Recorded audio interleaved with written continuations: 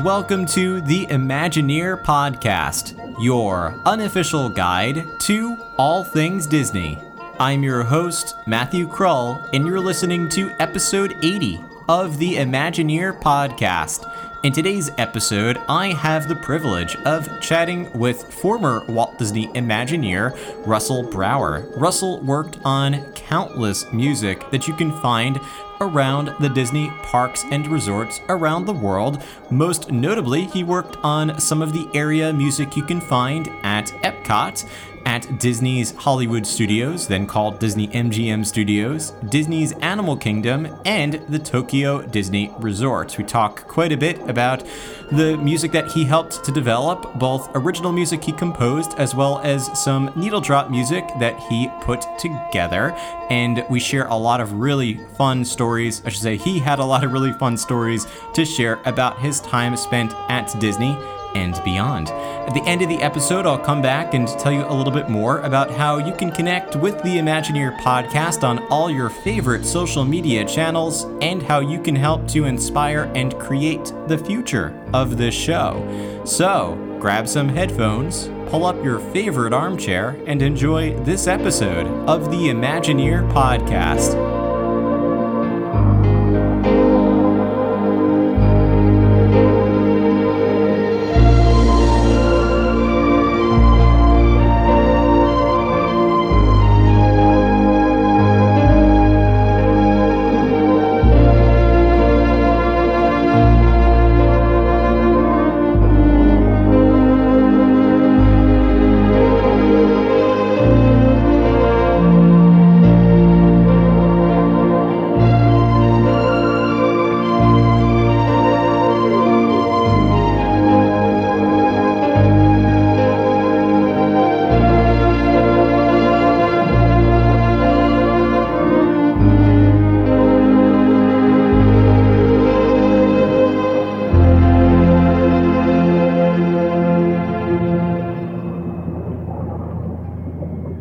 Russell Brower is a three-time Emmy Award winner, composer, musical director, and conductor. For over a decade, Brower was the senior director of audio and lead composer at Blizzard Entertainment, developer and publisher of the World of Warcraft, Diablo III, StarCraft II, Overwatch, and Hearthstone franchises.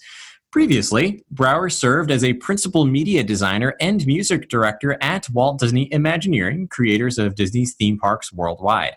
As an independent composer and sound artist, he has worked on such projects as Animaniacs, Batman, the animated series, and many other series, specials, and films.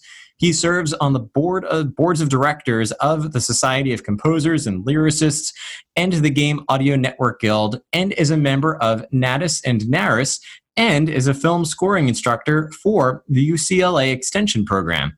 Invincible, from his score for World of Warcraft Wrath of the Lich King, made its first appearance in the Classic FM Hall of Fame Top 300 in April 2014 at number 52. And with that, I would like to welcome Russell Brower to the Imagineer Podcast. Russell, welcome to the show. How are you? I'm well. Great to be here. Thanks for having me, Matthew. Absolutely. Thanks so much for coming onto the show. I do have to give a little bit of a shout out to Billy Tuma as well for introducing you to me. I was really, as we kind of talked about before we started recording, I find that as I am interviewing more people, I'm introduced to even more people that I would love to have on the show. And as soon as Billy shared your name and your work with me, I knew that you were a huge part of my childhood going to the parks, and I think even watching TV, and I think it's the same for a lot of the listeners out there. So I knew I had to get you onto the show. So thanks for taking the time. Well, it's a pleasure. And you know, you bring people on, and this is our favorite subject. So how could we not just talk and beget more guests for you to look up? And Absolutely. I can't wait to listen to your podcast 5 or 10 years from now. I think it's going to be an amazing lineup of folks. Oh, I can't wait either. I'm hoping that's definitely the case. So of course it is my favorite subject to talk about Disney, which is why the show is all based on Disney content. I want to get, before we get into Imagineering, I definitely want to give the listeners a chance to learn a little bit more about your life growing up, and I'm always interested in that, the career decisions, even as a kid, that led you, or the interest that led you to end up in the career path that you're now following. So, when you were growing up, when did you first get or become interested in specifically music composition? Was it something that was a lifelong dream, or were you a fan of music and later on realized you wanted to pursue that type of career? Or where did that background stem from? I'm a lifelong fan of music, and I was very lucky in that my father was a bit of an audio enthusiast, an audiophile, and before it was fashionable, he had our whole house wired for sound with speakers in every room, including waterproof speakers in the bathroom, and and out by the, and where you could sit outside and everything. So one of those speakers was behind the head of my bed, and even my crib in my earliest years. And so every night he programmed, like curated a series of a playlist, we'd call it now, of great music. Most of it was great film music, but there was also some popular music and definitely some classical music. But I'd say the common thread was that it was all music that, in retrospect, I realized it's all music that tells stories. And that's what I love. And it ingrained on me, it imprinted on me. Now, that's not the career I thought I would get into. I was always kind of the class, quote unquote, artist. And given that music was probably not a very wise career move from my parents' point of view, they were offering an awful lot of encouragement for me to pursue art rather than music.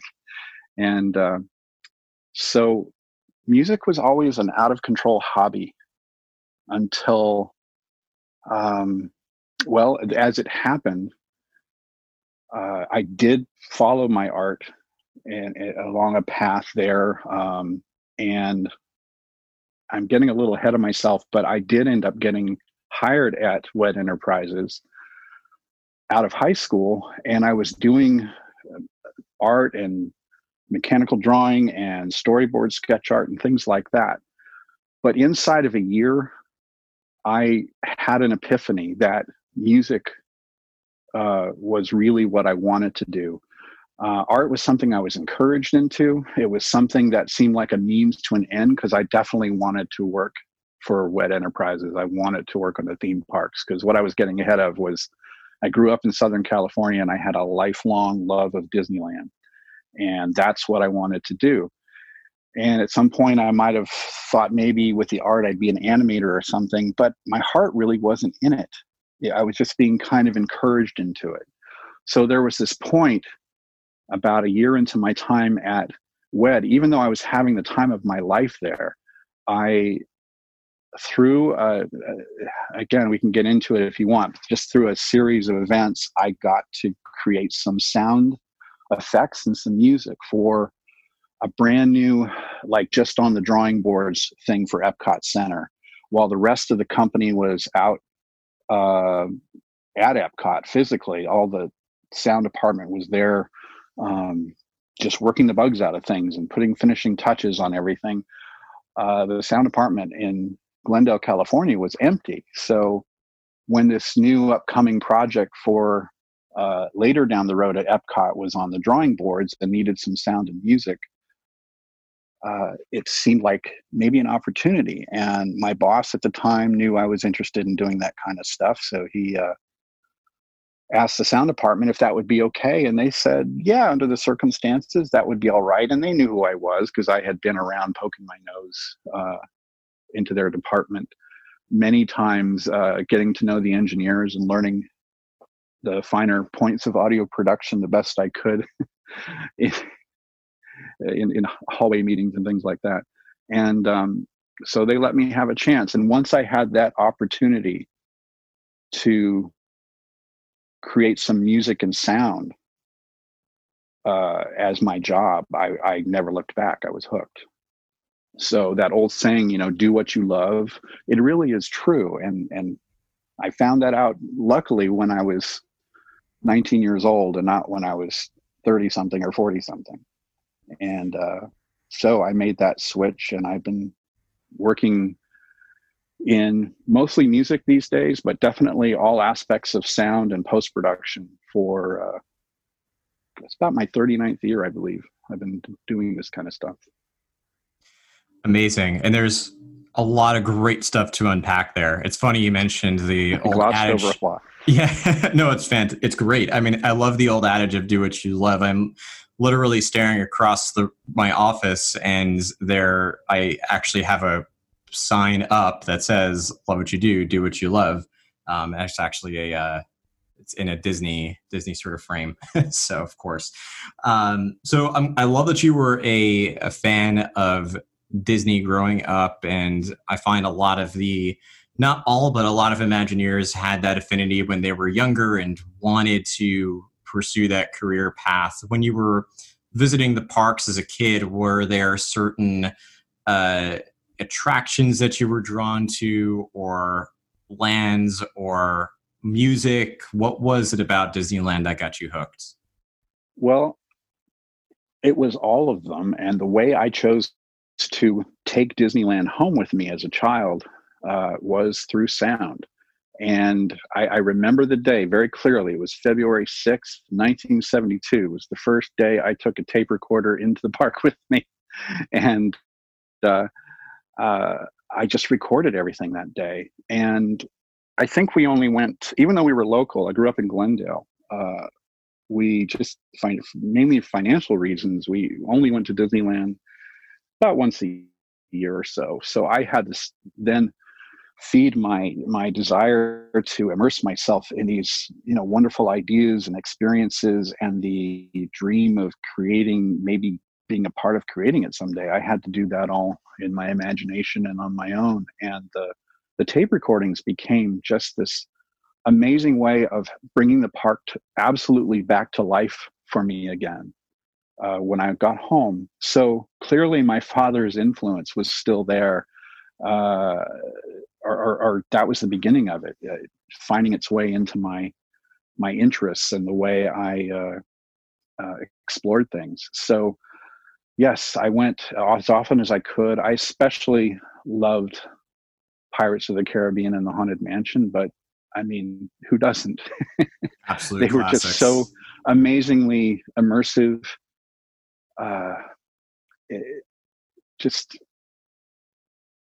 It's the holodeck, but it was invented decades ago. That's you right. could actually go there and see it and experience it. So going to the park was a really precious event and didn't happen nearly often enough. But when it did, I tended to bring a little recorder. And over the years, those recorders got more sophisticated, and I've been known still to do it, although now it's totally stealth, and I get these incredible binaural recordings. And I know you know the drill because I do. It's sounding so familiar. And so yeah, I didn't realize it, but I was studying the attractions more through audio than I was through visuals.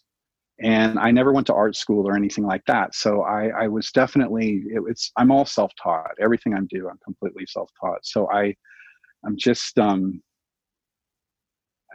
it's just through a lot of absorption, a lot of exposing myself to what was great showmanship.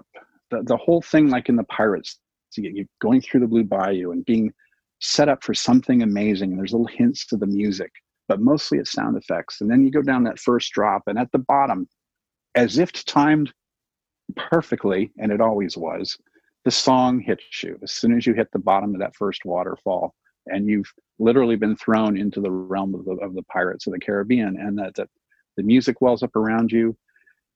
And I don't need to describe anymore, because we've all been on that journey. We've all been just had our disbelief thrown aside, and we get sucked in, and we get taken to that other place. And none of us ever thought it was real or anything, but we wanted it to be real. This is something that would be so awesome if we could just come here every day and be there. And through the recordings and stuff, I could kind of do that. And that, I think that sort of, I don't know, that sense of what the environment is like around you maybe has had an effect on the kind of work I've gravitated to, because I've done an awful lot of either producing background music for the parks or creating background music or somehow working on soundscape for, whatever I'm working on.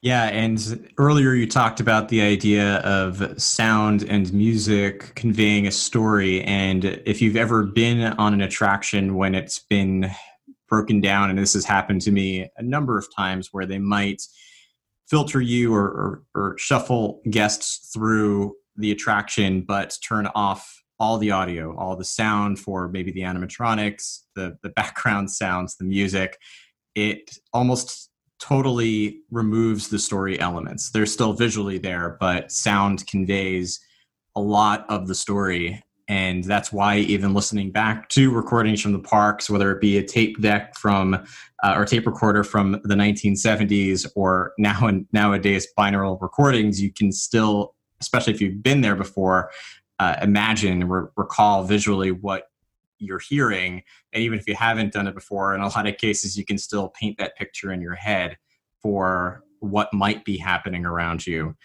And I love that passion was something that sort of manifested itself naturally into a career as he self-taught over time.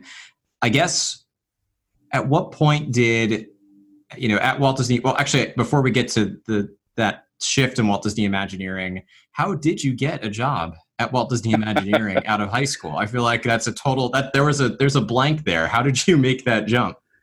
Well, there's a couple of facets to it. There's a certain element of right place at the right time, I suppose. I'm very fortunate to have been born and raised in Glendale. So imagine my surprise to find that WED Enterprises at the time was in my town. And I remember as a very young child talking my mother into driving around Glendale until we found it. Because, this is back in the day when, there's so obviously no way to look things up. There's no Google, there's no Yelp or anything. Right. And WED at the time wanted to be low profile. It was a very well-kept secret. And I believe I cracked the phone book and looked it up, and there it was, and it had the phone number, but I don't believe it had the address. And I was like, oh, curse you. And so, I'm single digit age, and my mother and I are around the car, and we did find it. Because she kind of, I think, had a sense of where it was in the industrial section of Glendale, right on almost to Burbank. And because it sits very near the main Walt Disney Studios plant. So we found it. And so so it was it was a physical thing. It's like, okay, how can I do this? And so in high school, I did a thing. I went into the guidance counselor's office for, like career and stuff like that. And I walked into this person's room, and I said to her something I don't think she had ever heard in her entire career.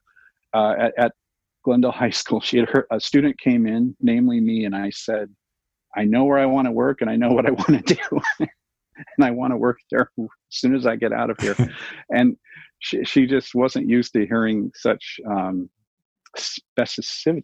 I can't even say the word, specificness, which is not a word. But anyway, I told her that, and she says, well, where is it? What are you talking about? And I said what WED was, and she suddenly seemed to know what I was talking about, and she started laughing, and she goes, I know exactly what place you're talking about.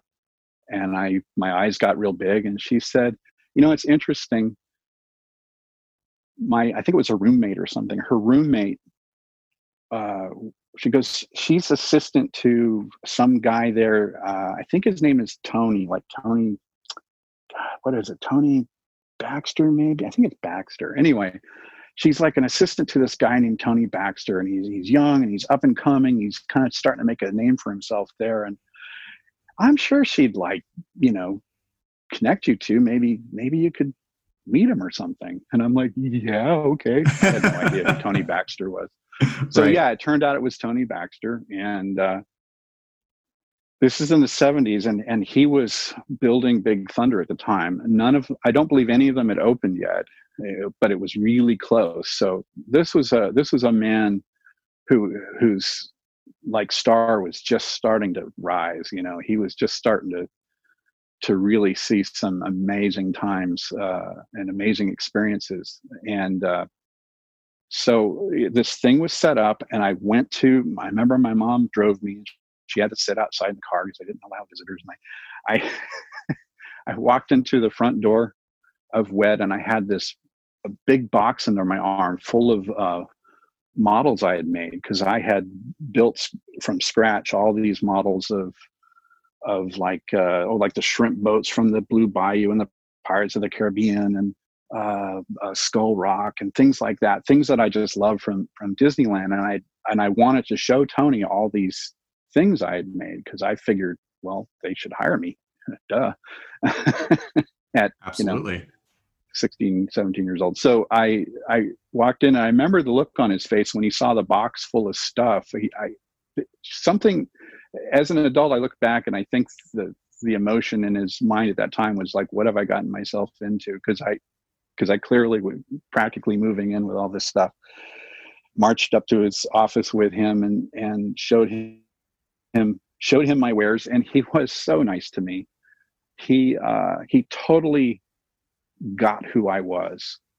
And even though I was wet behind the ears and I was getting way ahead of myself and all of that, he knew where I was coming from, and he treated me to the most amazing tour of WED and for like I said, I was probably 16, 17 years old and never been anywhere and done anything, and to actually get a personal tour and see all these amazing things. This Big Thunder was about to be born, and there was already an Epcot presentation area, and there were models of things, including the Living Seas Pavilion, which I latched onto when I saw that that was my favorite thing. He basically showed me early plans for Future World.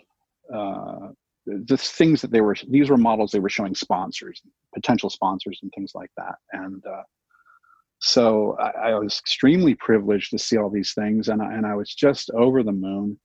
And I was absolutely in love with the Living Seas Pavilion. I think it was just known as the Seas Pavilion back then. And I was all ready for him to hire me on the spot. And of course, reality set in, and he let me down easy. That he really was hoping I would go get some, art college under my belt and things like that first. But he gave me the best pep talk I had ever had up to that point in my life. He understood me. He was just full of genuine support and attaboy, go get him kind of energy, and just made me feel great. Like made me feel like, well, it may be 10 or 20 years, but I'm going to work there someday. And so it was a wonderful first impression that I had about the place. And then after that, I finished my time through high school, and as that time was winding down, it's a real long story. I don't want to get into all of it because it's so specific to my situation, but I basically was persistent, and timing fell into play here, because basically the summer of 81, that's the year I graduated high school. So that summer was the last, one of the last big pushes, or maybe the beginning of the last big long, about year-long push until the opening of Epcot. And so the company was definitely in a mode of staff up. If you can do something and yeah, I don't know, it grew awfully quickly. And I came to find later that the company definitely has a cycle. There's a core group of folks, numbering in the hundreds, that are there all the time. And then when a big project like Epcot or Disney Sea or something like that is being built, they'll balloon up to 3,000 plus. And but then after the project is over, then it downsizes again. So I was seeing the beginning of a cycle there. And through a lot of persistence, I got in on a program that is normally reserved for children of employees. It's like a summer internship thing. It paid minimum wage, and you'd get into some department and help out, basically, as any young intern would. And I got into that program, and well, I just persisted. And at the end of that, it was for the summer. After about 3 months of working on all of Epcot pre-opening, I got to the point where I was able then to parlay that as they got to know me and saw my artwork and things like that. I was able to start doing some sketching and some drafting and various things. And I managed to get attached to a project that years later became Disney Quest. But at the time, it was going to go into into Communicore, and it was going to be an arcade of the future, and it had various names over the years, like Communicore Game Grid or the Tron arcade, because Tron happened also in that same era of time. And so for a while, the arcade was going to be all Tron themed. And so I got attached to that, and that kept me on then through, I think,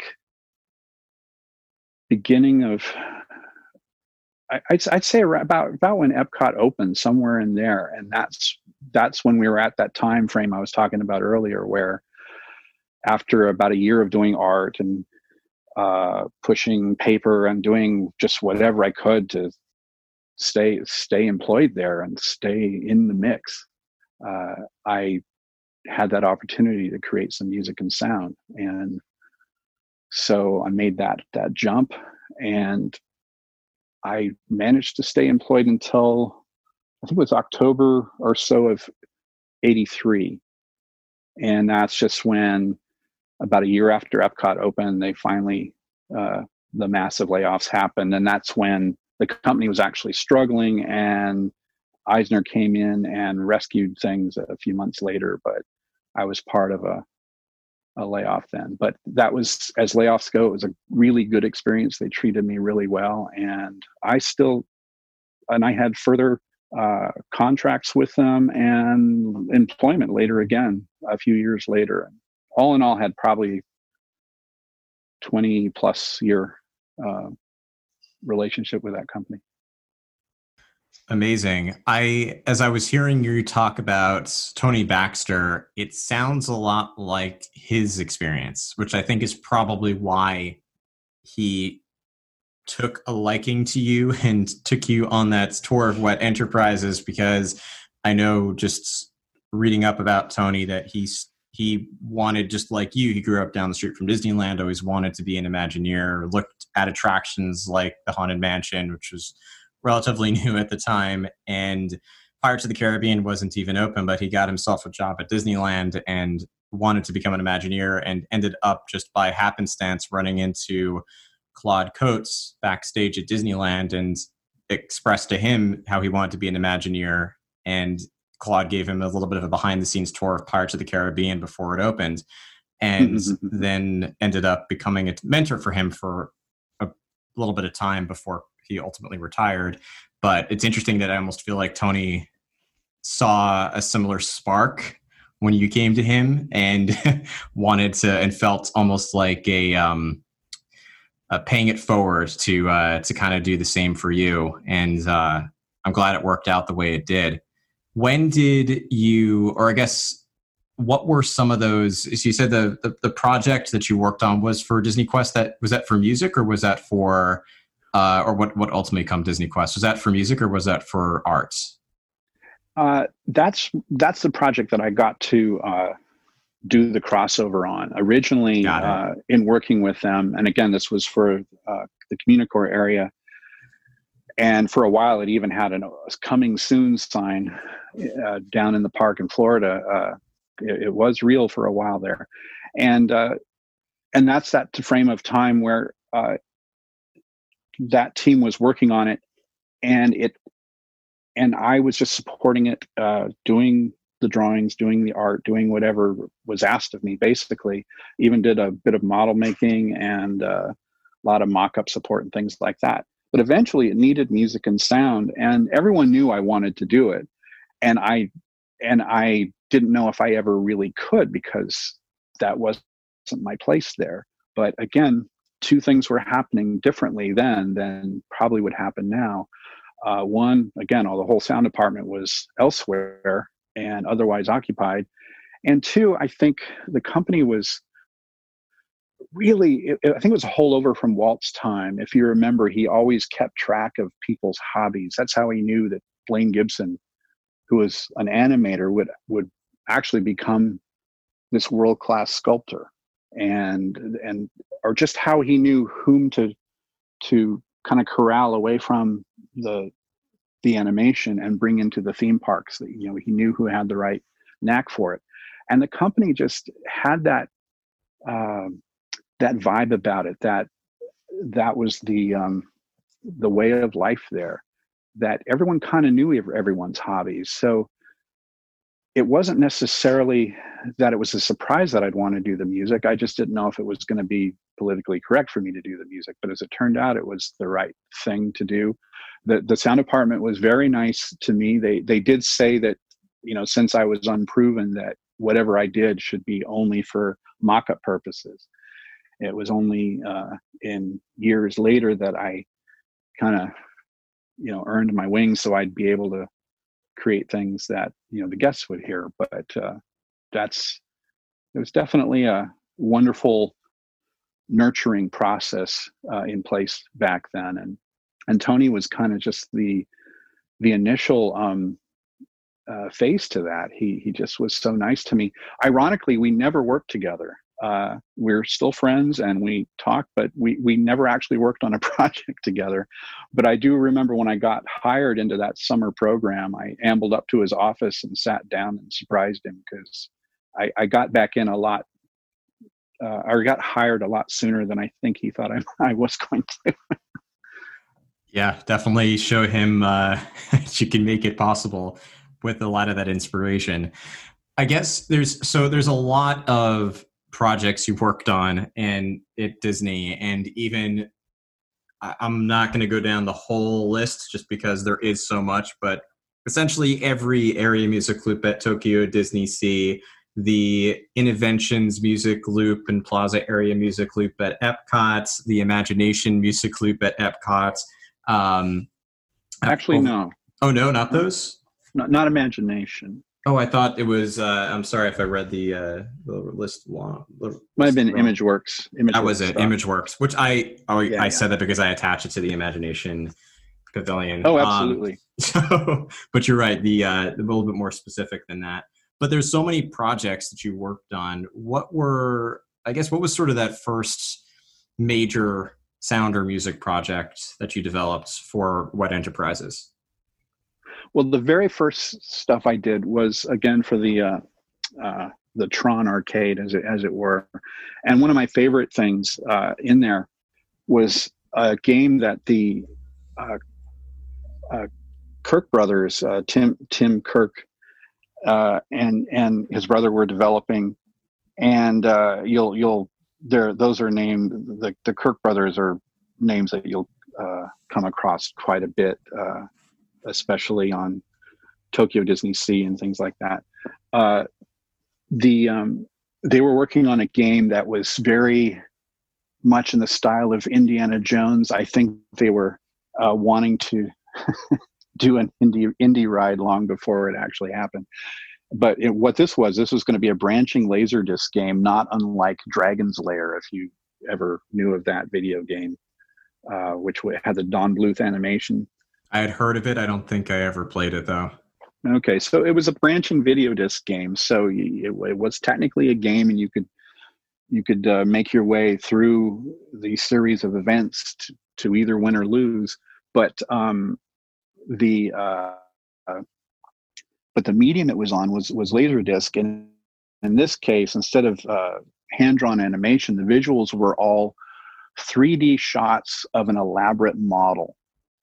So it's more like, Thunderbirds style or something like that, where just this model's really beautiful, and in a way it would be like playing a 3D version of a game like Myst or something like that on a computer today, where you like point where you want to go, and then the screen would sort of dissolve to take you into the next room, or might push through in a little bit of canned motion. But this is all really crude, but because it was shots of a model, it actually looked beautiful. And the soundtrack for that, I got the chance to create I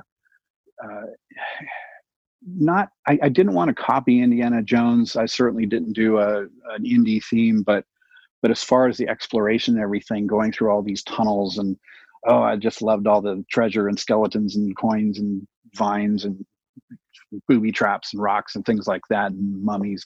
That was just the most wonderful thing. What a gift to write music for. So that was one of the first things I did, and it really helped me make my way there. That and the other soundtracks I did. I got to know quite a few people. A lot of them just heard the music coming out of this office that normally didn't have sound coming out of it, and wanted to know what it was, and got to know me. And some of these folks later became show producers I'd work with on other projects and things like that. So it was just a really great time to be around and to be there, and to be getting better at what I do. And so later, then I'd say after that, The Living Seas is really important to me, because that's musically was a big break. George Wilkins made that opportunity happen for me. He wrote the main theme that it's all based around, and I fleshed it out into this hour, and that was a huge moment for me. And then after that, I'd say that the Future World Inventions Plaza loop. Again, these are things that I got to write and not just produce, but actually compose and put my heart and soul and like, what does Epcot mean to me? Put that into the music. What do I feel like when I'm walking out of Epcot?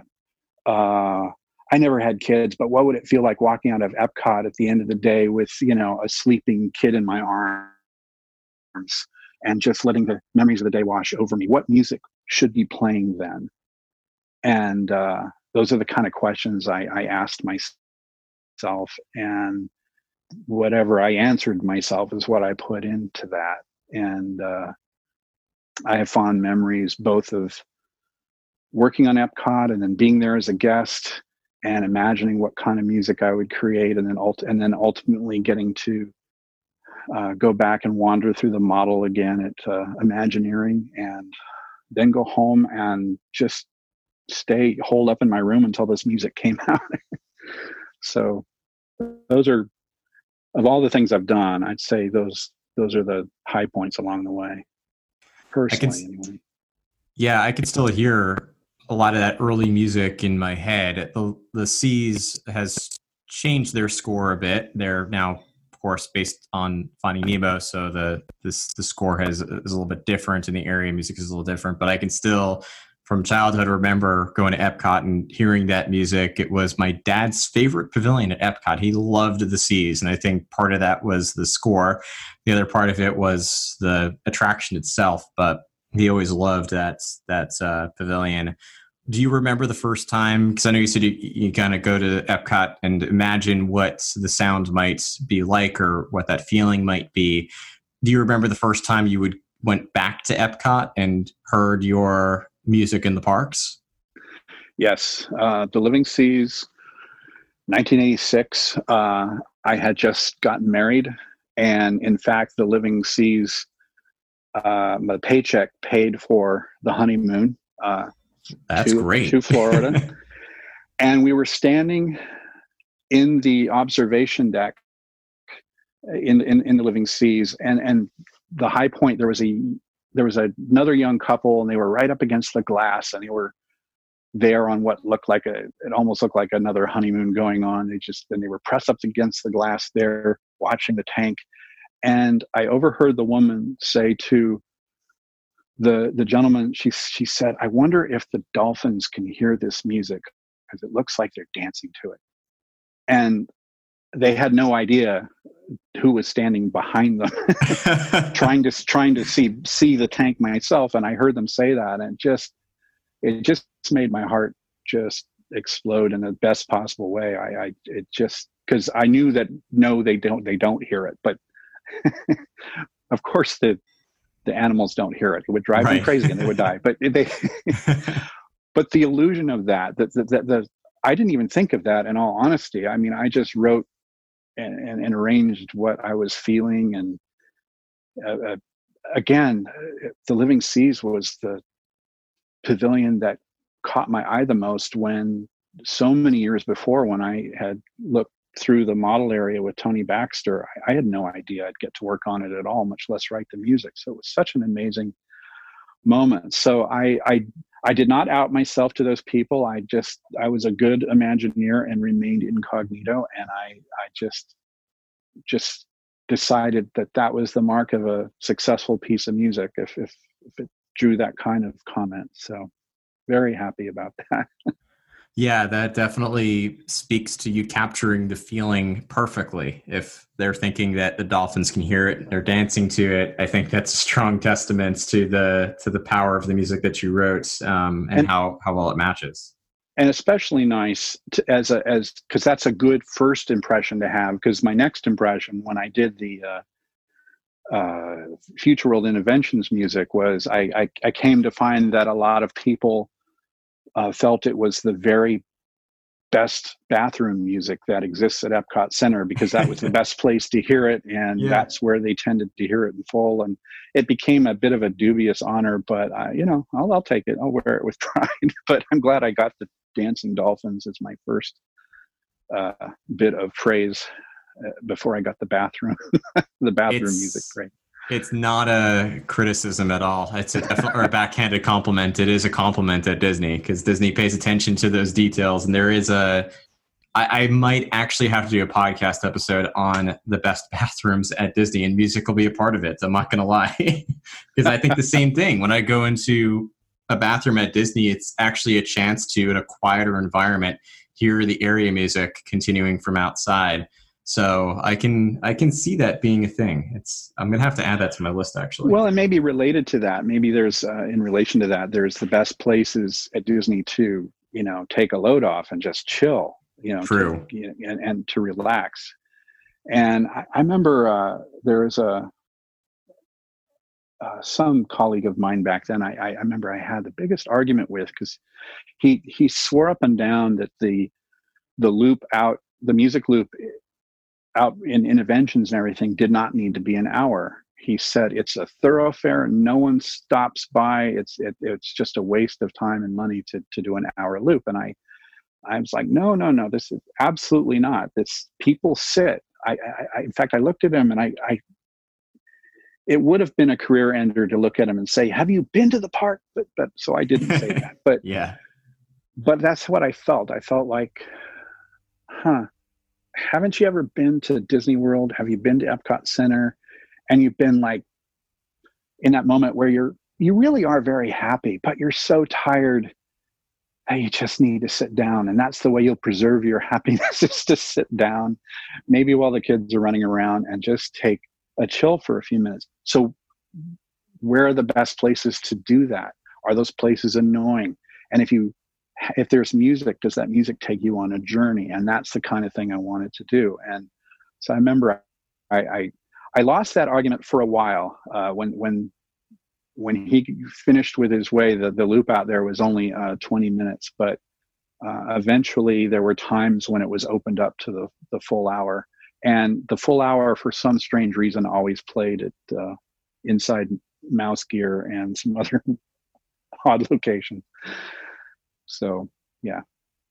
Yeah, I can say that's one of the loops where I can tell it should be longer for that reason, because I have definitely spent quite a bit of time in that part of Epcot and just meandering to your points, enjoying the atmosphere and the view, or taking a load off. And now, especially that, although they moved or are in the process of moving that the fountain location that was Starbucks for the last few years. That was I would hear that loop quite a bit being inside the Starbucks waiting in line and then coming out and still hearing the loop. But that's, I think, one of the loops that I have listened to probably the most in the parks and outside the parks.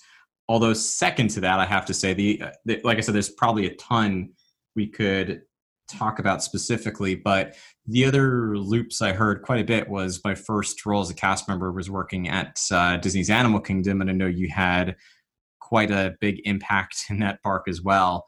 What I find to be interesting is that there's some area music, and this is true for all of Disney, there's some area music that is totally original, whether it be something like The Seas or Inventions, and there's other area music where I'll hear either hear a familiar theme that I've heard in a movie before, or I'll notice that when I go to look up where the music came from, a lot of it is an arrangement of music that's out there. I know that in Africa, for instance, at Animal Kingdom, a lot of that music is actually comes from different parts of Africa.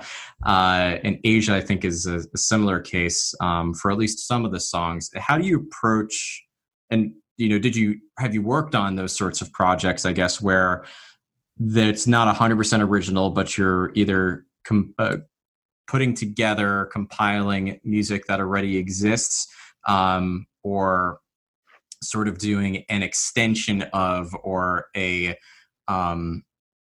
alternate melody to existing music that's out there?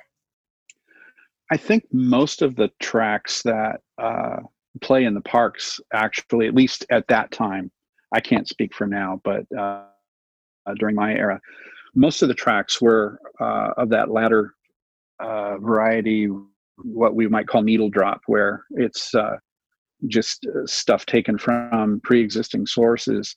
And then my job would be to curate this. And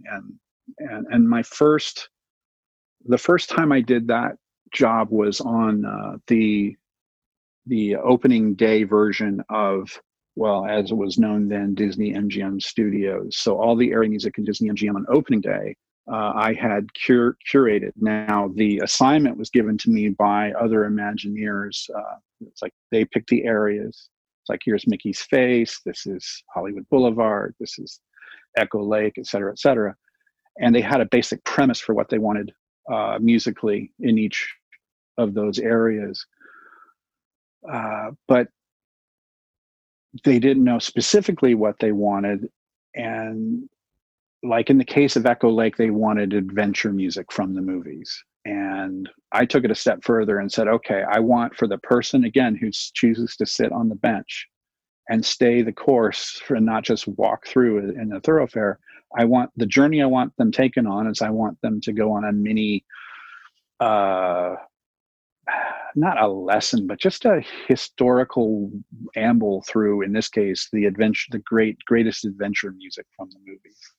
And I'll tell you, once again, my father's plying me with soundtracks in my childhood paid off, because I just had all these themes in my head from great Hollywood films. And I enlisted the help of a gentleman who worked with the Society for Preservation of Film Music at the time in Hollywood, and he helped me kind of fill in some of my knowledge gaps and really make it an historically compelling walkthrough, if you will. So if you do listen to an entire loop from that era, it's not just a hit parade. It's actually might even play a few things that you wouldn't necessarily know, but do stand the test of being very listenable and very compelling, but maybe just not as famous as Jaws or something like that, even though I put some Jaws in there. But although I think I put the one barrel chase rather than the main theme, because I wanted something that would, one, be audible over the sounds of just the thrum of noise in the parks, and two, I wanted to pay homage to it because it's an important film score. But obviously the competition up the road was, had the Jaws Of course. Yeah. IP, so therefore I couldn't get too overt with it. But doing that needle drop stuff, I think for the film studios it was really apropos for that. But I remember having disappointments in other locations, like when the Wonders of Life Pavilion finally was being realized. It was at one time a day one attraction, but it ended up being one of the very last to open. And when it was finally underway, I remember I was all excited for what could be like some really cool original background music in that space. In fact, I just was under the notion that all Future World background music should be original, because the themes, the pavilions, for the most part, at least on opening day, had amazing songs in them and melodic identities. And so, I wanted to just continue that with Wonders of Life, but I was overruled, and that was all ended up being new age music. So, you win some, you lose some. Of course. But the music, and throughout Tokyo Disney Sea, there's needle drop, but there's often an awful lot of music created originally for it. And also some of my predecessors or other colleagues from other eras there, like I'm thinking of Ken Lisi, for one. He created and commissioned all these wonderful original soundtracks for Disneyland Paris, which have found their way to the other parks now. So, and those were maybe, like, say in the case of Frontierland, existing songs from Western movies and things like that, but they were new arrangements written or created and recorded especially for the park. And I love that, because then that means, unlike, unfortunately, Wonders of Life at the time, you're not going to, be watching television and watching a commercial for something not terribly family dinner table friendly and hear some music from an Epcot pavilion in the background because Right. It's library music. So I just felt there was a danger in that. So I preferred doing the original stuff and tried to help influence that to happen wherever I could. Yeah, whether it's interesting, whether it is needle drop, which I'm definitely going to be using that expression from now on, or original scores, it's almost seamless the way that you put it together in the parks. It just makes sense. Echo Lake is a great example. You're walking around or sitting down at Echo Lake, and it makes sense for the environment. And you definitely, now I'm thinking about it, the fact you're tasked to come up with a sense of adventure, you definitely get that there. And it ties well to the Indiana Jones Epic Stunt Spectacular, which is right there. And it all just is one cohesive story told visually and through audio. So yeah, I think no matter the method used, it definitely makes sense when you're in the parks, which is great. Like I said, we could talk about each one of these projects at length. And I'd be happy to even I feel like I'd want to just keep chatting more about every one of these. But for the sake of time, I guess jumping beyond the parks a little bit, I know a lot of your career was spent at Blizzard Entertainment working on some iconic video games that were developed, and those included things like World of Warcraft, Diablo 3, Overwatch, Hearthstone, just a lot of really impressive franchises. How did you make the jump from theme park music to video games? And I know also in there you have a little bit of work on animated television shows. I know your work kind of spans a lot. So I guess a way to rephrase the question is, where did you make the jump from Walt Disney Imagineering, and how did you ultimately end up at Blizzard Entertainment?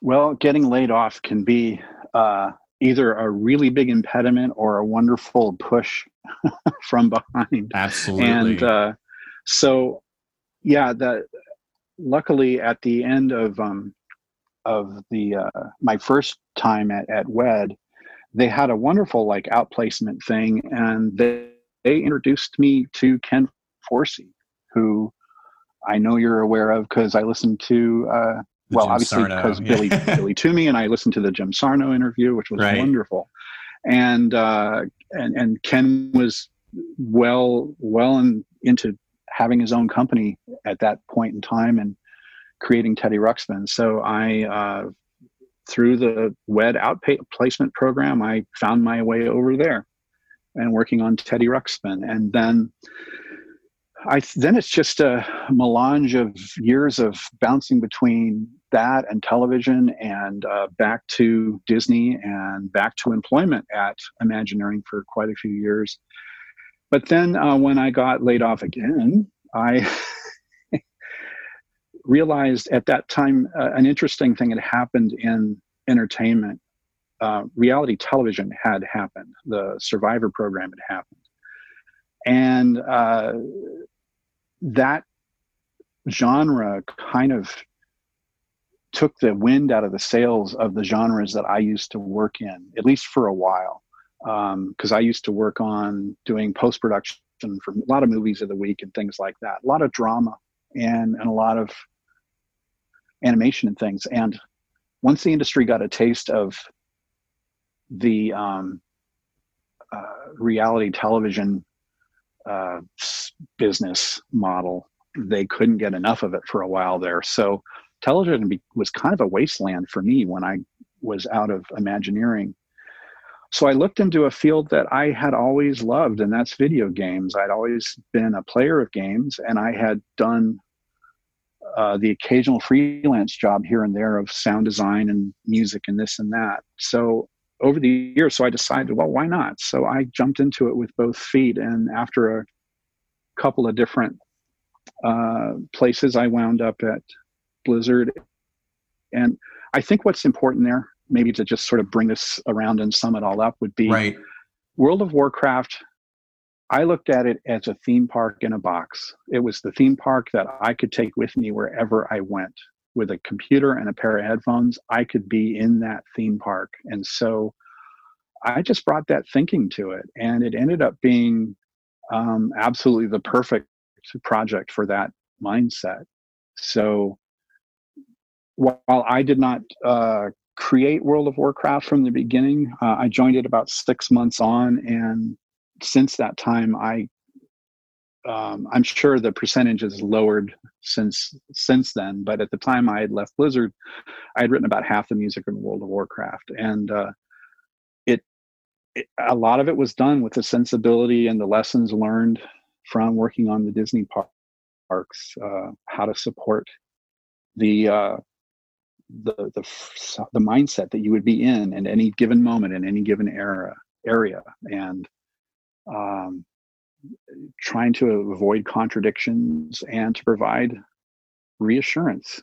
That's that word that comes up when they're talking about architecture sometimes with Disney. And there's also, I think, the soundtracks of reassurance. And I felt that was what I was doing, and that's what my gig was. And yeah, so I'm looking for the next place to apply my craft and do that. Yeah. It's interesting that you would think about it, and it makes sense too to sort of thinking about it from the lens of the theme park. And now that I'm thinking about even the scores, some of those games, it almost could be, heard if the same themes existed. in a theme park space. And that's a very great way to approach that project. I think you also had was that your first opportunity to lead a team, or did you lead a team at Disney as well? I got to lead teams everywhere I worked at one time or another. People have asked me, why do I tend to lead teams rather than be just on one? And it's not something I set out to do consciously, but I think in retrospect and looking at it, I believe that what I've kind of had done is I found that sound and music is something that few people working in Hollywood or working in theme parks for that matter study. They're mostly people are studying visuals, special effects, cinematography, basically everything but music. On the other hand, everyone knows music and knows what they like, because we all curate music in our own lives. So when you're therefore when you're a music burgeoning music professional and you want to work on stuff, you will find that people aren't used to someone coming through and thinking critically about what kind of music could go there. And hence, I think the argument I had about whether or not Future World is a thoroughfare or for occasionally for a place where you might sit and cool your heels for an hour and listen to, or at least I mean not listen to the music, but it will wash over you and have an effect on you whether you plan on it or not. Absolutely. And video games, especially World of Warcraft, has a huge dynamic range between the busiest moments in the game and the quietest moments in the game. You know, there are moments of pure exploration, long moments of pure exploration, if you choose to play that way, where it'd just be like roaming the back streets of New Orleans Square at Disneyland. You're on your own time schedule and you can go pretty much wherever you want to go. And so the sound professionals have to figure out how to accommodate whatever the audience might do. So that's important thing. But you can get a lot of pushback, unfortunately, especially in the film world and things like that. So it's there's something about your original question that made me think of that, and I'm spacing on why I went there. No, it's great information though. But it is true that as someone who wants to be very thoughtful about how to put a soundtrack together or something like that, there is an amazing amount of pushback from the creatives in other genre or aspects of a given project. Because like I said, people learn how to be cinematographers, but they don't necessarily learn how to deal with composers. So or how to deal with music in general. So it ends up being a thing where, you know, sometimes I have to gently say, no, I really can't put the Jaws theme there because see above, lawyers, you know. Right. So strange stuff like that happens where, I mean, I remember a moment on a video game, I won't say which one, where a director, or not a director, I think it was a game designer, had just, because everyone had access to all the same tools, they had just popped in the soundtrack from Good and Bad and the Ugly into the game we were working on, because it had a little Western moment, and they just, and yeah, it worked perfectly.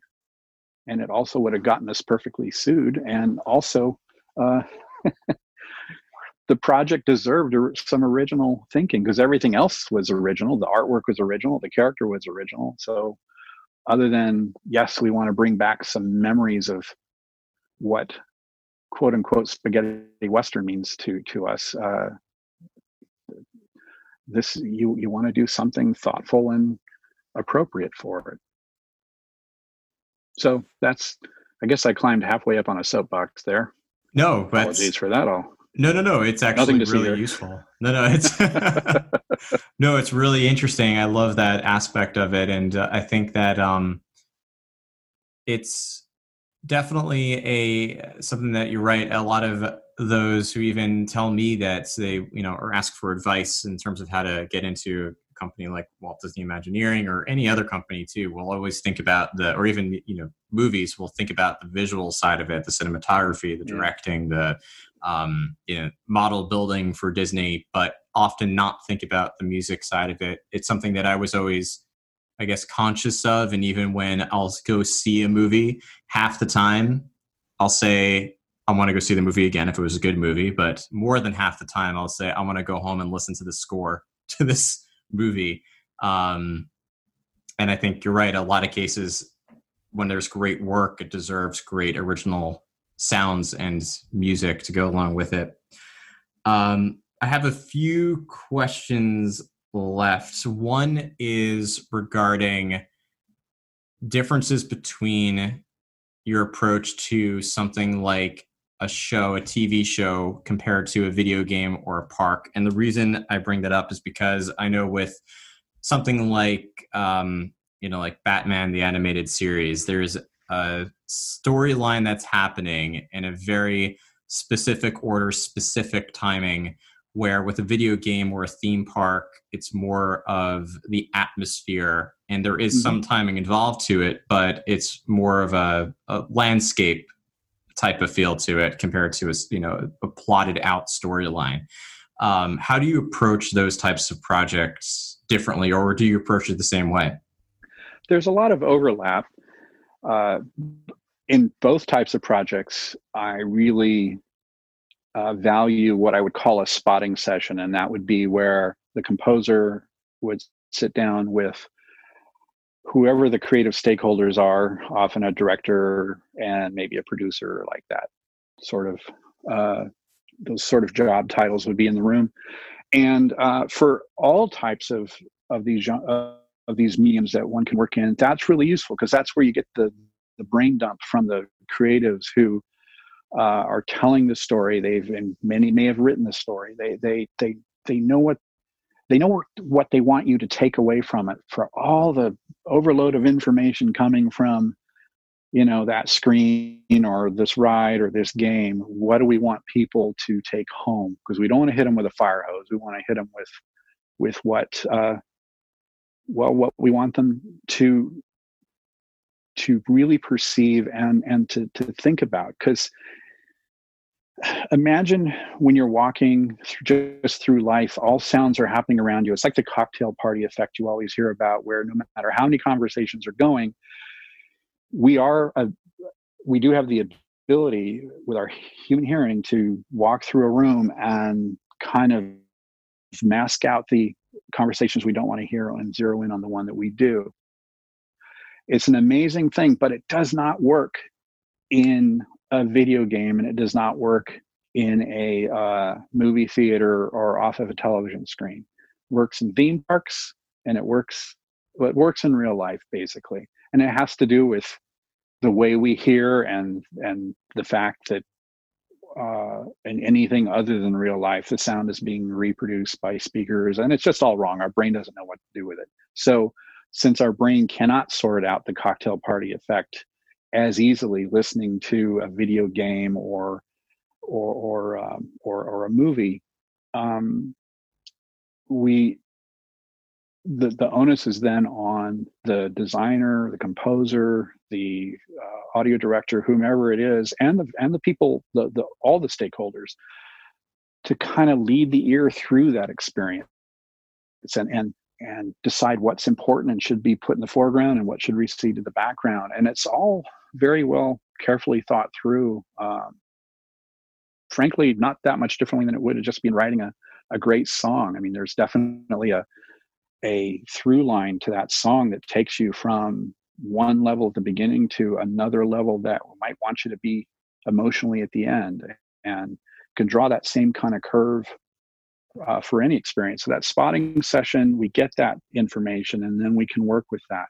You mentioned Batman. It was such an amazing experience because for me on that show, I was doing the sound design, and the late great Shirley Walker and her contingent of composers were writing the scores. And on her insistence, we spotted every frame of every episode together both her and I in the room, and the director and producer. So we were getting the same information at the same time.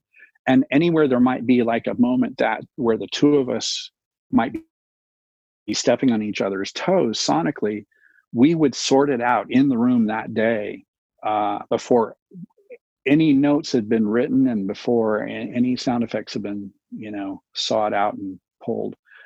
We decided, like if it was an emotional moment, the sound would back away and would let the music handle it.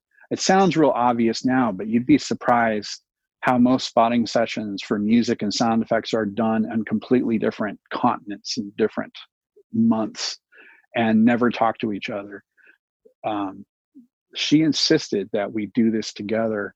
And when there was a big explosion or something, she'd build up to it with music. But then when the actual sound event happened, she just would rest.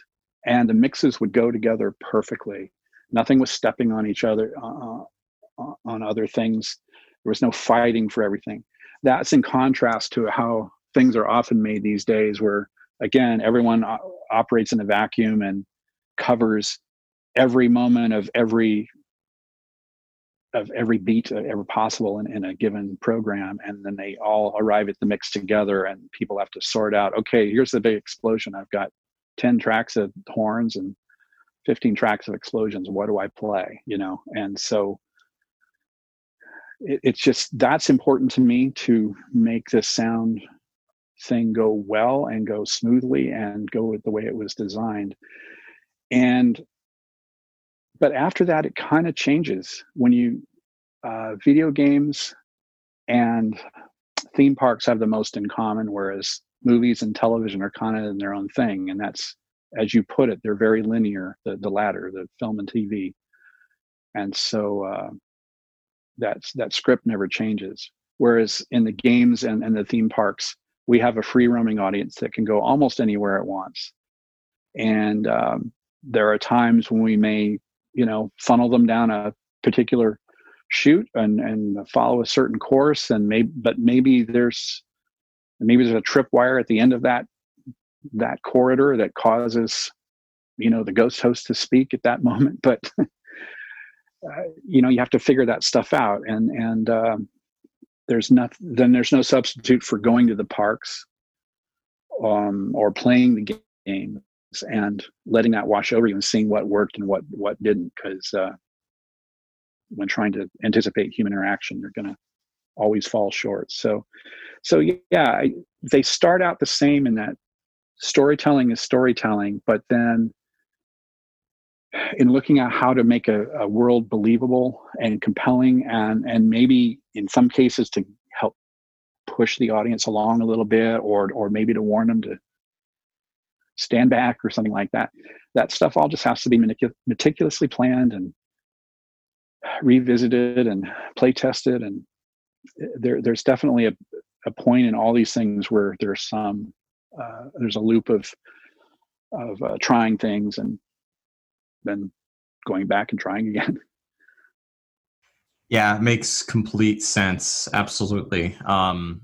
That they would all sort of start the same way in thinking about the story, but then the execution would be a little bit different depending on the medium that's involved.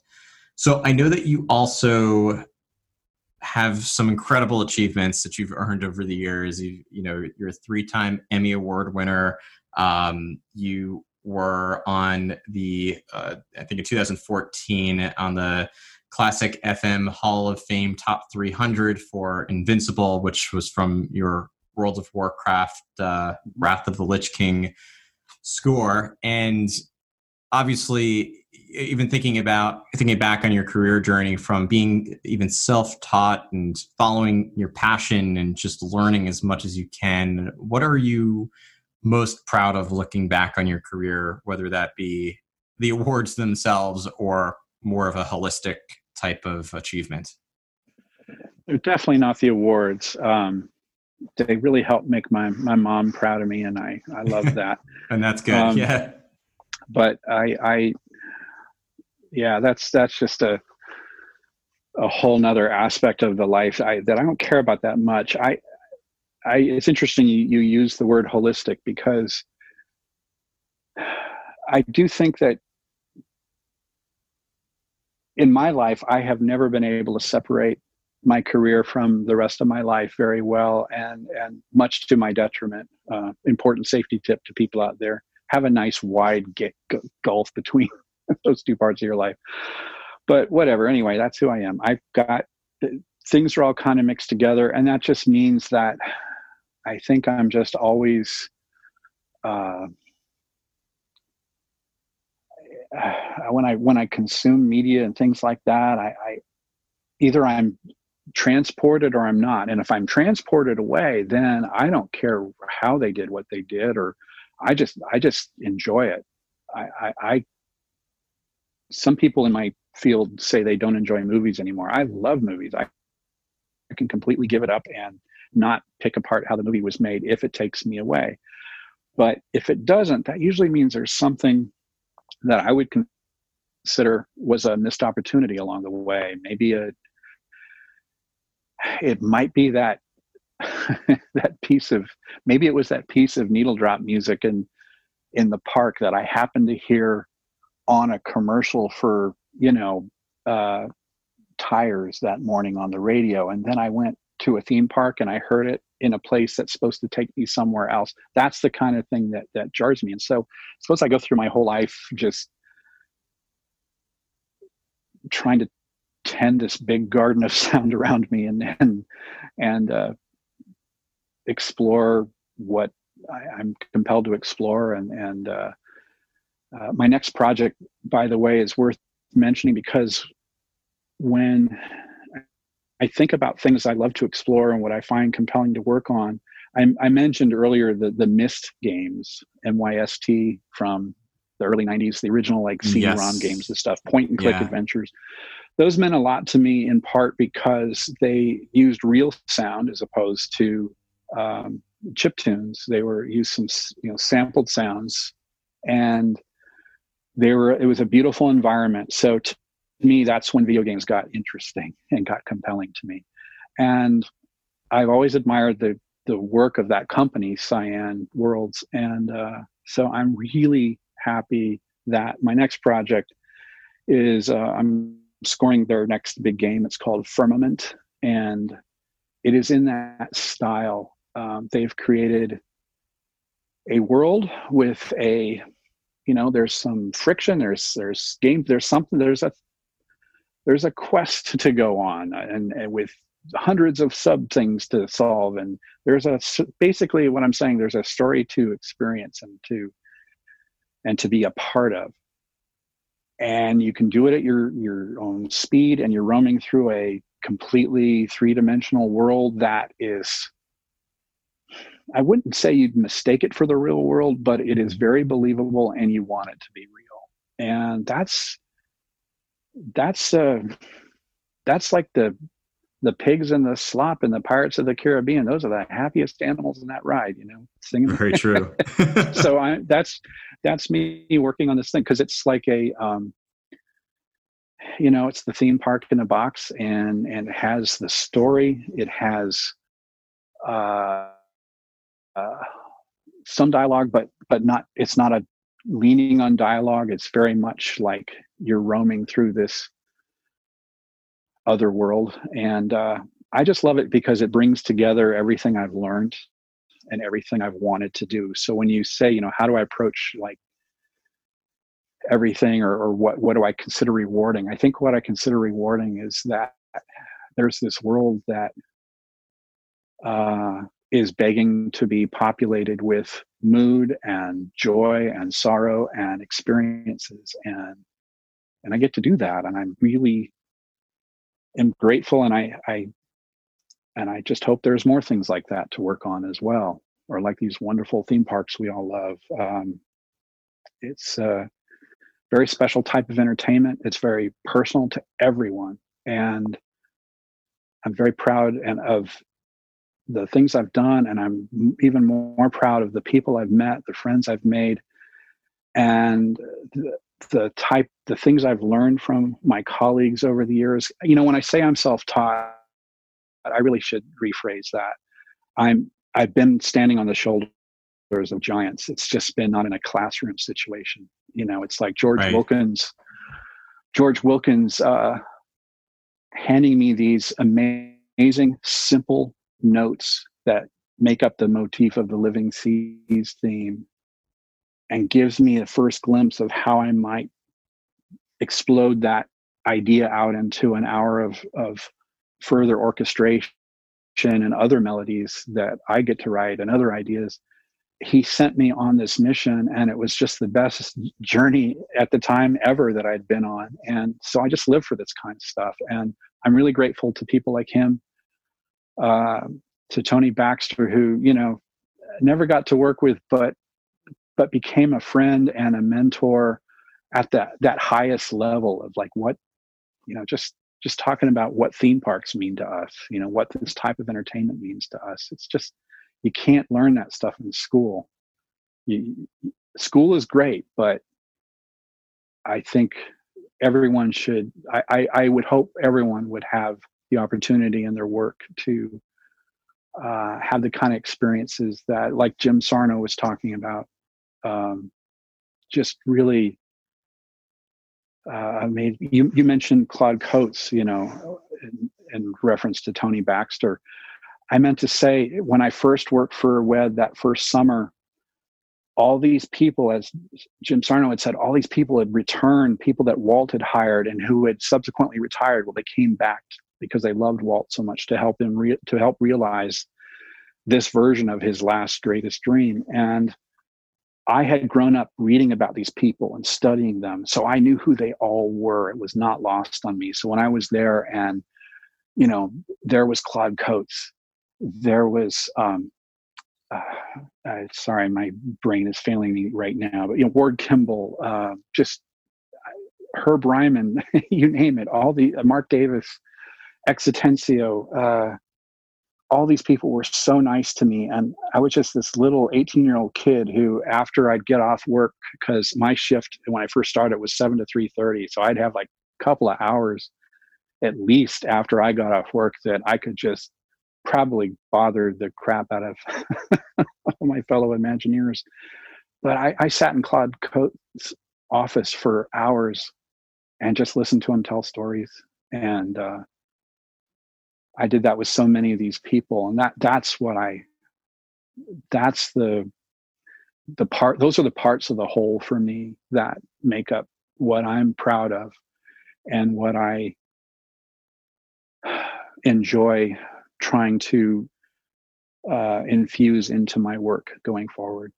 So I am officially saying thank you to all those people. live on tape for everyone to hear, hopefully for eternity.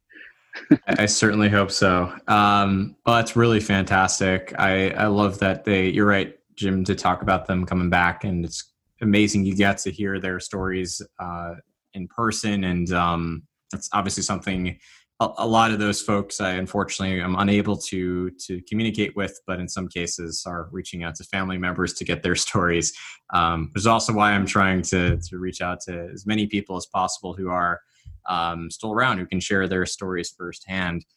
My last big question for you, and then sort of a tag to that, is I want to give folks an opportunity to follow you on social media and give you the chance to plug what you have going on, in addition to Firmament coming up. But last big question is in regards to advice. You obviously offered some pieces of advice in terms of sort of separating your your day-to-day life from your work.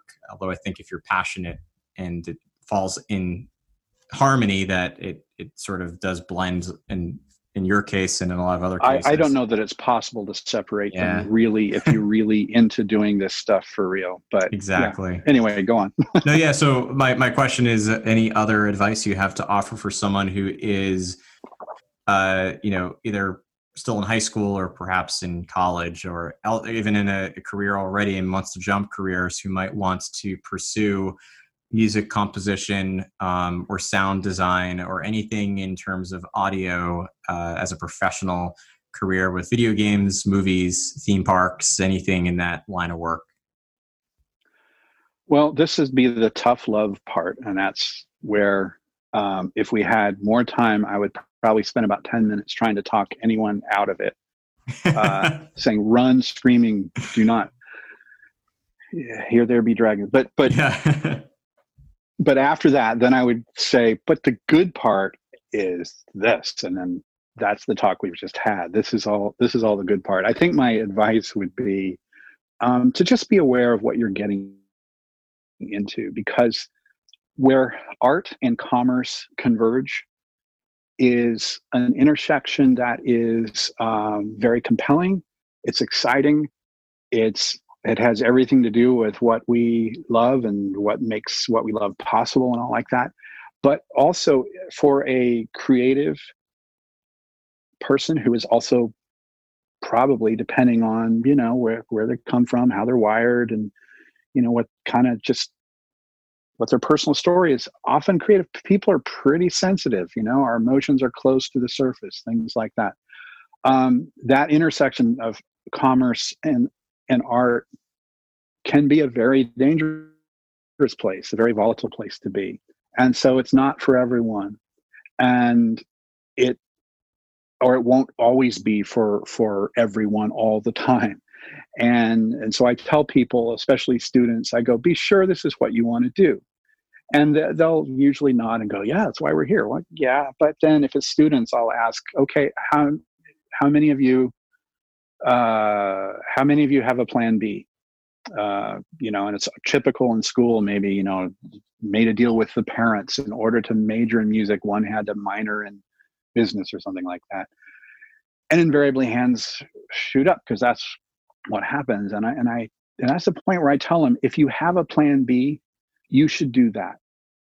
Because as long as there is a plan B waiting in the wings, it's a human nature. That's where you will end up, most likely. To make it, you kind of have to,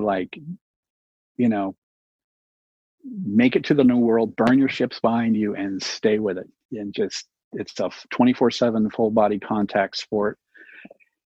I'm not saying it will screw up all your relationships, but it will affect all your relationships. And that's important to just know that going in, and if you have the right support system in your life, you have the right, whether that's a person or a pet or your family or whatever it is. And if they are supportive, and if they get it and they support you no matter what, then please, when you go home tonight, show them how much you love them and appreciate them, because they are worth their weight in gold. Because most people don't get it. They don't understand the level of dedication, the sheer hours. They don't always understand that when you say you need some time to work on this music project, you don't mean an hour in between two other errands. No, you mean like 2 days without being bothered or something like that. Maybe not that bad, but you know what I mean? There's a level of focus and tenacity that is essential. And if that flags, it's not going to work. And all I can say is I know it from experience, because I've had times when that energy has been flagging. I've had times where I just couldn't make that my focus, and I suffered during that time. Career wise, it's a really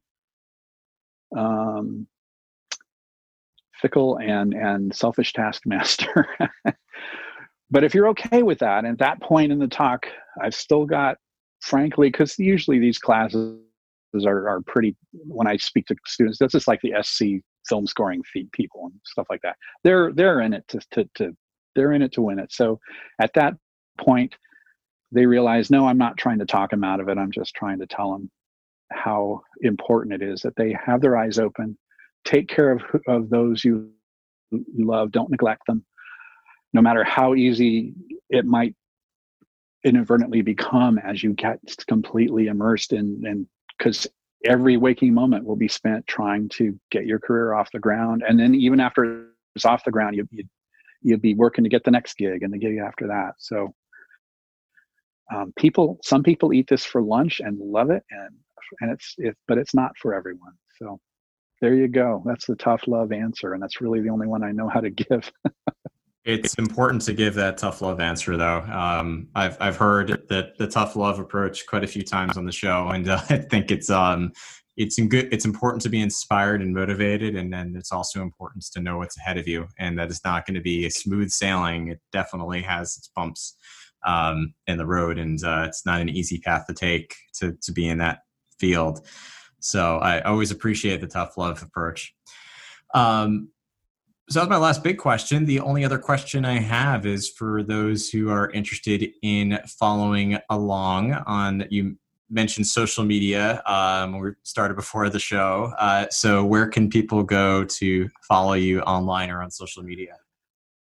My social media is a little lacking. I get yelled at for it all the time. However, I am on Facebook under my own name and on Twitter under my own name, but with just being sure while I talk, but with an underscore between Russell and Brower on Twitter. And those are the main places. I actually don't even have a website right now, but I will eventually, and I'll certainly let you know when I get on to my next thing. Like I do want to do a personal solo album project, and once I have concrete information of when, where, how, I will absolutely let everyone know, because I'm trying to bring all my life's musical influences together into a series of musical projects of self-expression. I say a series of them because I don't want to try and tell 50 stories in one album. I think Walt said, tell one story. So I want to get that first one done, because all the music I've done heretofore in my life has been for Disney or Warner Brothers or Blizzard or so I'm ready to kind of finally say in a medium outside of the theme parks kind of what all this means to me, and put in a little audio love letter, and hopefully people who enjoy the parks and the games will get a kick out of that project as well. Well, I will, to make things as always very easy, I'll put all the links into the podcast description. And the nice thing about a digital outlet like a podcast that can be streamed is if and when you do have a website up and running, I can easily add that into the show. And so if you're listening back now and the website's there, Russell went ahead and made a website and I added it back here. So very generous of you, much appreciated. And thanks to all your listeners who have stuck here this far, and hope you'll check out some of this music next time you're playing one of these games or visiting one of the parks. If I know my listeners, a lot of them already do, so that's not a problem. But I really appreciate your time, Russell. Thank you so much for coming on to the show. Well, thank you for having me, and my love to all out there. Everyone, please stay safe, and can't wait to see you all on the other side.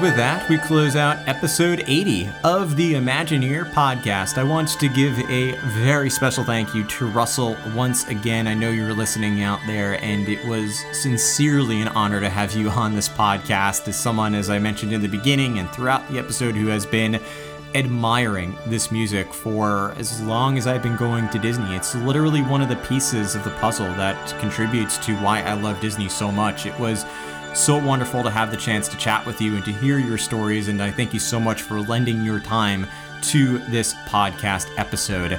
For those of you listening to the show, I, of course, want to turn the conversation over to you and hear of all of Russell Brower's work, which is extensive.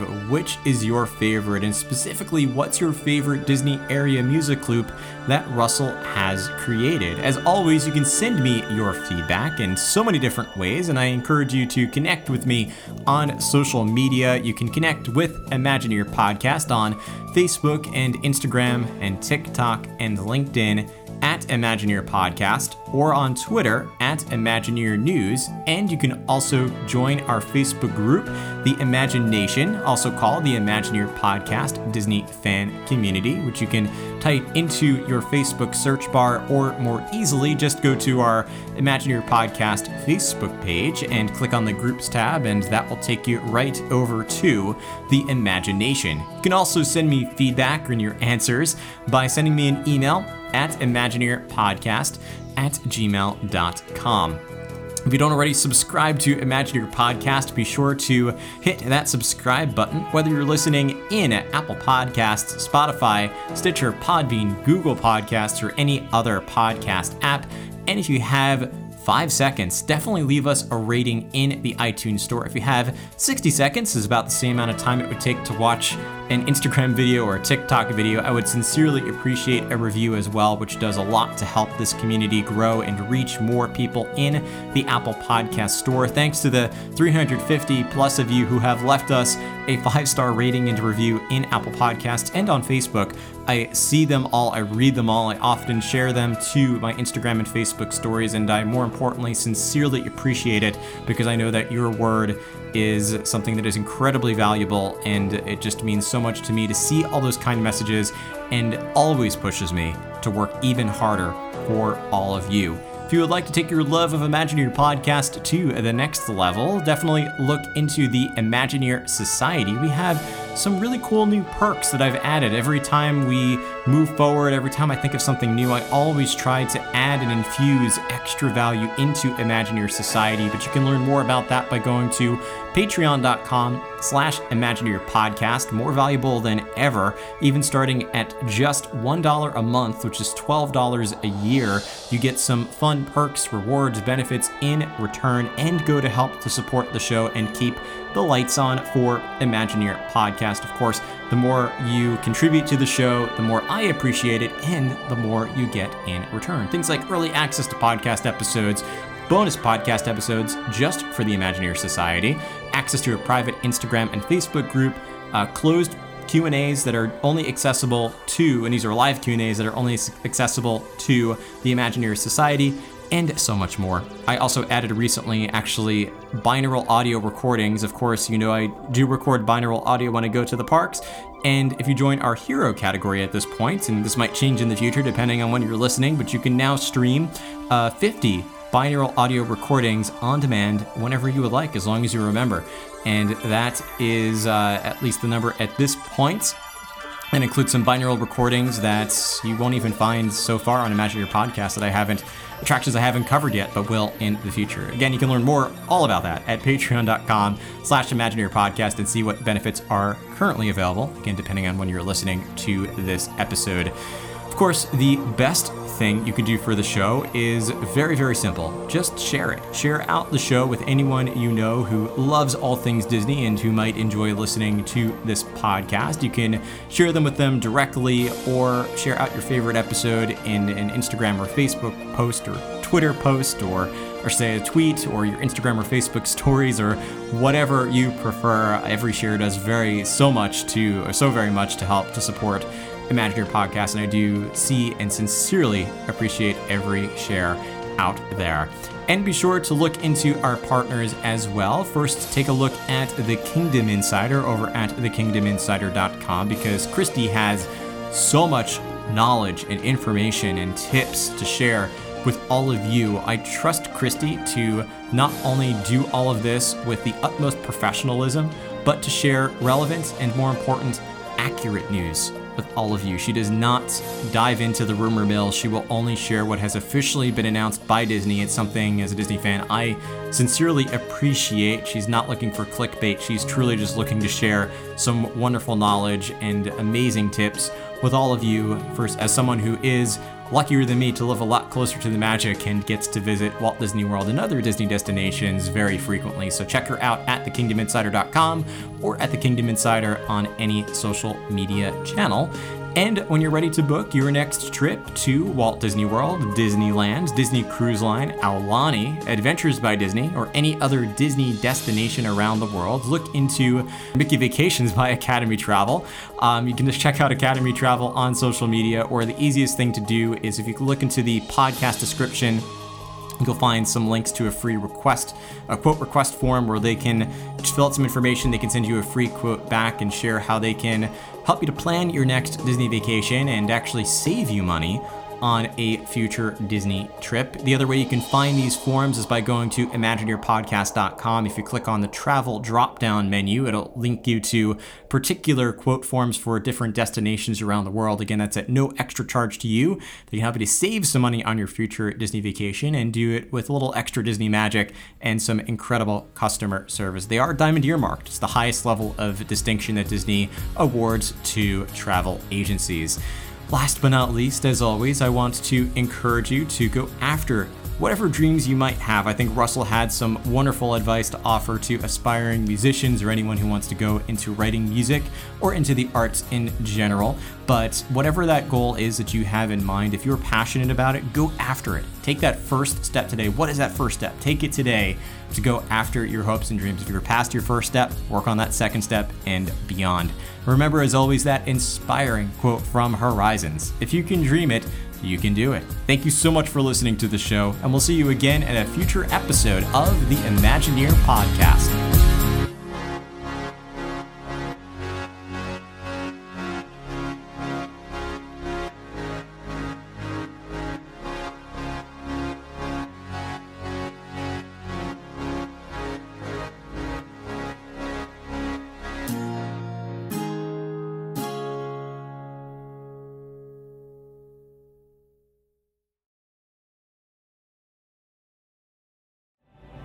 Try to imagine. For we welcome you now to take the first steps into that future.